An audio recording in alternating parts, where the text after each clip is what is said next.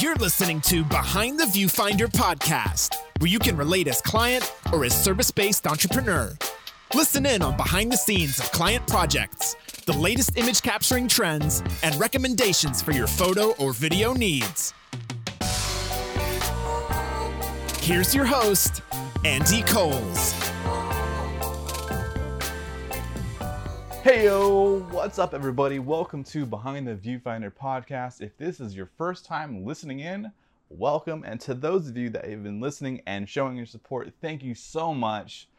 I'm really excited. I'm pumped about this one. This one's a fun one. This one is going to be for both aspects, for the client and for the photographers or videographers, but more or less directed towards the clientele based. So if you're an image capturing pro, listen in because you want to make sure that you're lining up to these marks.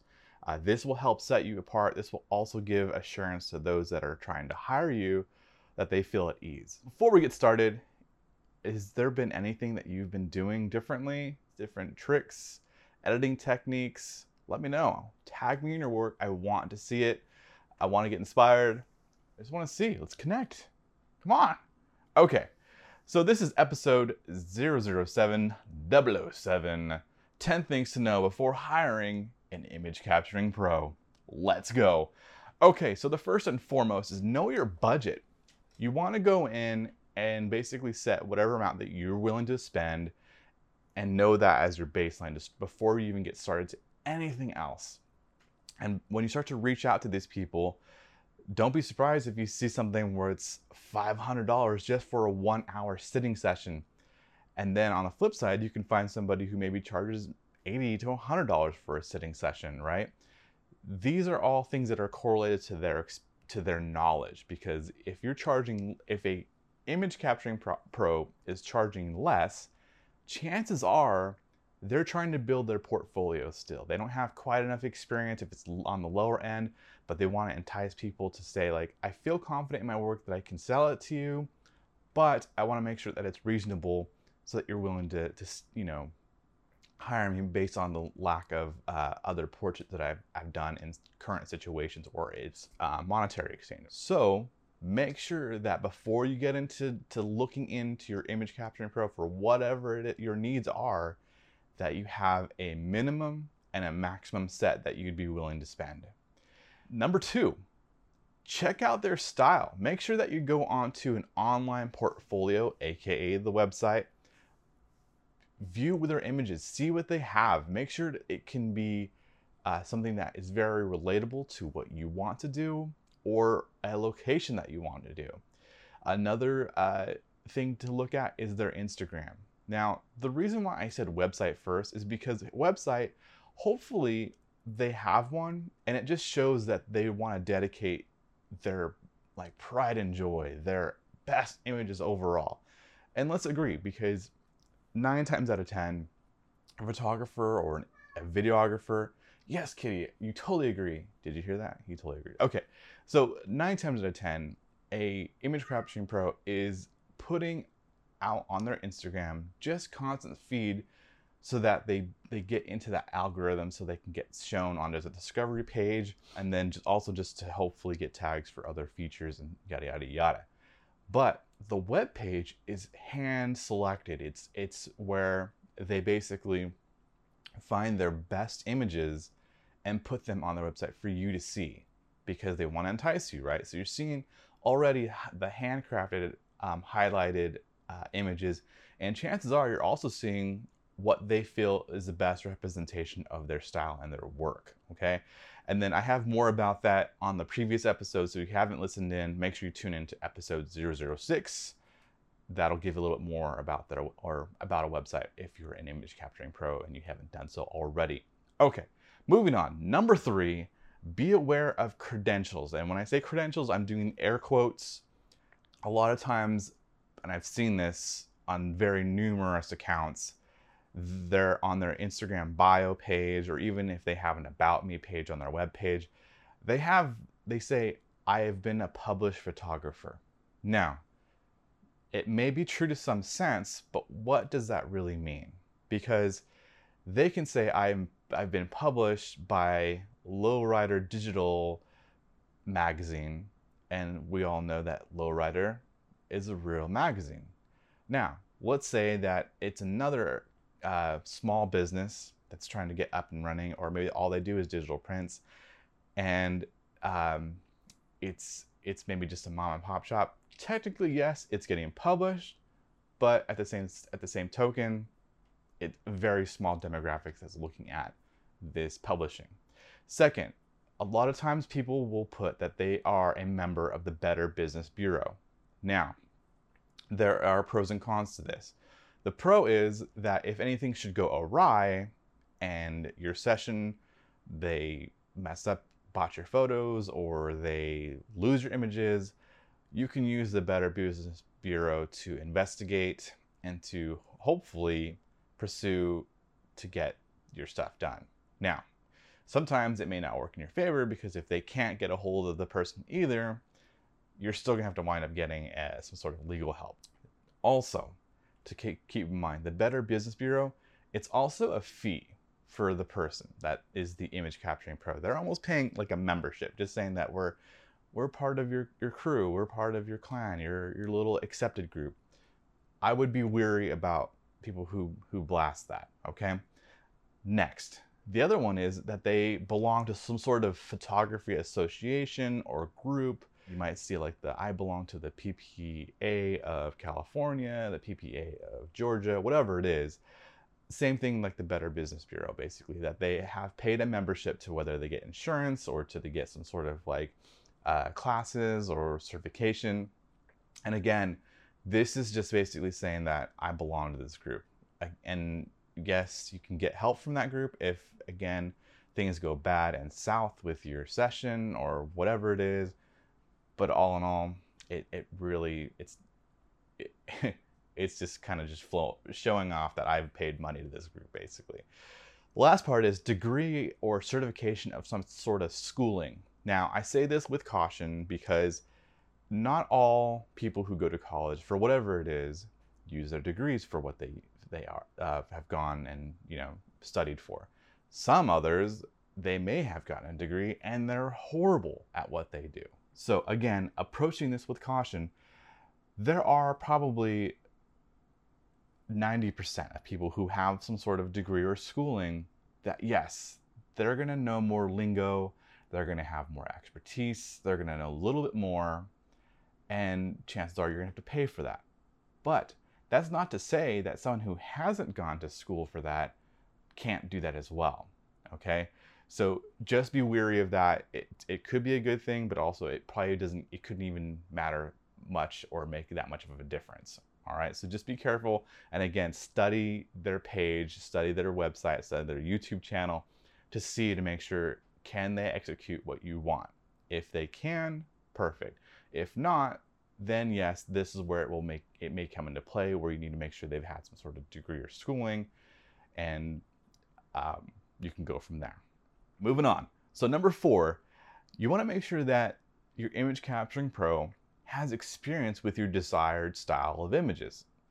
If let's say that it's a wedding. If you have a wedding, you want to make sure that they've had experience in doing so. Now, again, not to say that people who haven't had experience can't do it, because chances are if they're already listing themselves as available for this type of wedding photography or event photography, event videography, yada, yada, yada, chances are they're saying, I'm ready, let me in, coach.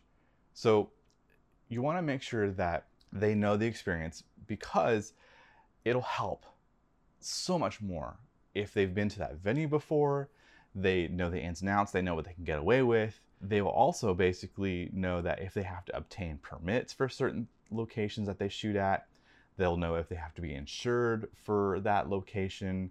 The other thing too that you want to keep in mind is that you don't want to go to a location agree upon and they get lost getting there. They're like, hey, I'm 10 minutes out, I think. I'm just trying to find the parking lot. That's another thing. Then the last part is if they have the experience of where they need to be, they will bring the appropriate gear. If it's a dark lit room or whatever it is, they'll bring strobes or lighting, whatever it is. If it's super outdoorsy, there are going to be lots of diffusers and such, whatever it is, to accommodate for that location. Okay. Next, number 5, do you want prints? That's something you wanted to know beforehand. If it's a photographer, you want to know, or a videographer, if they have a DVD or if it's coming on a thumb drive, because some will include this in their package. Others are basically going to say, okay, I will charge you extra for this. Now, as myself, what I like to do is hand over the images or video on a thumb drive. Distribute how you'd like. And then also it gives the opportunity for the customer to pick their best photos, right? Now, I understand that this is where it's going to hit the pockets a little bit. This is where more or less that image capturing pros make their money. But as a customer, if you're looking to save money, it's going to allow you to choose where you want to get them printed. But the downside of this is you may not be going to someone that's a reputable place to print. Nothing wrong with Shutterfly or the other one, I can't remember, but they use very poor quality paper. Their ink is so-so, not so vibrant. And then they just literally get your image as it is and they just transfer it to print it. Whereas some photo labs, notice I said photo lab, they will actually make sure that the color correctness is all right, make sure that it is dialed in for basically exactly the right tones that most printers cannot do. And then they'll be able to put them on really nice photo paper so it lasts for years, the colors don't fade, it doesn't wrinkle up, or if it's just hanging on your wall or whatever it is. And then they also can print on really large scales as well. So that's something to take in consideration. So if you're paying for someone who is going to give you images, they're working that into their price. It's going to cost because they are selecting the ones for you, and they're also making sure that they're getting the right photos from the right photo lab. So they have to cover their costs for doing that. And then if they have their own photo lab and photo paper and photo stuff, they have to cover their costs as well. So know that. Okay. I think I got lost there a little bit. That was a dark hole, man. Okay. Next one, number 6. Is there a charge for having raw files? Now, back in the day, before digital, they would call these negatives. These are the raw files are basically the file, how they are managed on a photo camera, or if they're doing video, it could be in an S-Log, H-Log, whatever it is. You're getting basically a very neutral based photo with all the metadata that you can really manipulate to get the best image possible. Now, some people won't hand those over because they don't want you going to somebody else that can edit something and then they edit however they choose to edit, and then you post it and like, oh yeah, done by so-and-so photography, and then people see it and they're like, wow, that looks really bad for a photographer, but the photographer never edited those ones. So yes, there is caution to handing over the raw files. Now, what some others may do is they may give you just a very generic, here's the JPEG version of these, there's nothing done to them, have at it. Some, again, this also could be a work-end cost where they have the images for you, but it's going to come with an extra little fee.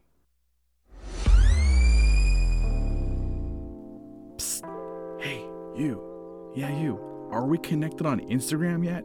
Make sure to find my handle at TVF Photos. Let's connect. Show me your work. Let's get inspired. Maybe even collaborate. Until then, we'll catch you on the flip side. Okay, gotta go. Back to Behind the Viewfinder podcast. All right, number 7. Make sure there's a contract. Not only is this to protect the photographer or the videographer, but it's there to protect you. You don't want to go into your event, your party, your wedding, your bar mitzvah, whatever it is. You don't want to go into it and then down the road, a month later or 3 months later, you still haven't gotten your images. There's no hard factual what you've agreed upon, except for what you have maybe on an email or text thread. And even that's kind of dodgy. You want to make sure that you have some sort of contract. If they don't have one, maybe back out of the situation. Or if you want to do on your end and have someone notarize something, because you're really like dead set, like I really want this person to do my stuff, have something written agreement so that it basically covers you. All right. You want to make sure that you don't go into it without some sort of backup. In addition, as a image capturing pro, this holds them to some sort of accountability, because if they promise, hey, you know what, I will give you your stuff in X amount of time, I will also provide you with this amount of photos, I will provide you with this many duration length of video, yada, yada, yada. Again, you just want to make sure you have that set in stone so that the agreement it's clear, crystal clear. Next, and this will come hand in hand with the contract, is understand what rights you'll have to your images. Some basically allow you to post to social media sites and such. Some won't even allow you to print your images. You are basically paying for a licensing fee to use these images. This is something that's created by the photographer or videographer, but they own the rights to them. You're just licensing to borrow these images, basically. It's their creation, but you're allowed to use them for some sort of prints or advertising. This goes also hand in hand with, can you put added filters on them, emojis and stuff like that. This may be the case where they don't want you to do anything to them. Post them as is, and all be all. Okay, moving right along. Number 9, make sure that they have some sort of insurance. You want to make sure that they have this, because let's say that you go to a fancy schmancy venue for your wedding and they bump into a really expensive crystal vase and it shatters, and let's say it's a $500 vase. Now, if they're not insured and the venue decides someone needs to pay this, you might be you might be responsible for their actions. So that's out of your pocket. So in addition to you've paid, buku amounts of money for this venue, now guess what? You're paying an additional charge for what they've done. Some venues do require you to do kind of day of event insurance, which is fine, which sometimes covers that kind of stuff. But all in all, you don't want to be stuck with the bill. Now, another thing that take into consideration, let's say that you hire a photographer, you want some awesome headshots, but you're going to go to a scene and they're like, oh, climb up on this rock and it's going to look really cool because it's just like really awesome. And then you fall, you break your elbow. Can you break your elbow? I'm going to go with yes. I'm not a doctor, but you break something and then all of a sudden you got a medical bill. You're out of work for a while, you're on medical leave. Do you want that to be hardship on you? No, that's not your fault. They put you somewhere that was unsafe. So they can cover the cost, medicals, they cover that kind of stuff for visiting your doctor visit, whatever it is. So again, make sure that they're insured. It helps you out in the long run because you don't want to be paying for extra other than what you're paying for their services. And last but not least is know the turnaround time. This should be also negotiated or mentioned when you're doing the very beginning of like talking about your photos or your videos. When should I expect these? Most people will tell you about a month, some maybe a little more, just depending on how time they like to finesse things or how busy their schedule is. It's kind of like going to a dining area, right? And they're saying the wait time is currently 15 minutes. Again, it just depends on their workflow and what they have going in at the time. The other thing too, it just helps keep a good relationship between you and the image capturing pro. It doesn't seem like you're nagging like, hey, do you have images for me? Hey, just checking on you again. Do you have something? It gets kind of old, just letting you know. Make sure that you know that so that you don't have to reach out to them. Also, this can kind of be your marker of like, okay, you told me a month, it'll be ready. I still haven't received anything. This can be a light to show you if they're great with their communication, to let you know if they've already beforehand told you, I'm running a little late, give me an extra few days, or if they're just bad business and they're just kind of waiting and trying to get things done without telling you. All right, and the last thing is, hopefully with your Image Capturing Pro, that they have under-promised you, right? And by that I mean, hopefully they told you it'll be done in 2 months' time. And this is just an example, folks. They say, I will have your images ready for you in 2 months' time, and then 3 weeks go by and they're like, hey, guess what? I finished your stuff. It's ready. That's what I mean by under-promise. They've over-delivered, but under-promised. Makes everyone happy, right? That's the best thing is you hear like, oh, it's gonna take X amount of days for this. Oh no. But then all of a sudden, boom, it's right there. Oh, you're amazing. Thank you. I get to use these. That's another thing that is great to have in up front, is to know the turnaround time so that you can both feel at ease as far as for when you should to expect, when you should, let's say it all over again, huh? This will basically put you both at ease so that you know when to expect these images. So again, guys, just to recap, know your budget, check out their style beforehand, be aware of the quote unquote credentials, experience with your desired style of images or location. Do you want prints? Yes or no? Is there a charge for having the raw files or the negatives? Make sure there's a contract. Get that in writing. Understand your rights to the images that you're receiving from your Image Capturing Pro. Make sure they are insured. And last but not least, know the turnaround time. All right, you guys, that's it for me. Thanks for listening in. 10 things you need to know before hiring Image Capturing Pro. We'll catch you on the flip side. Be sure to check out next week's episode. Until then, happy clicking.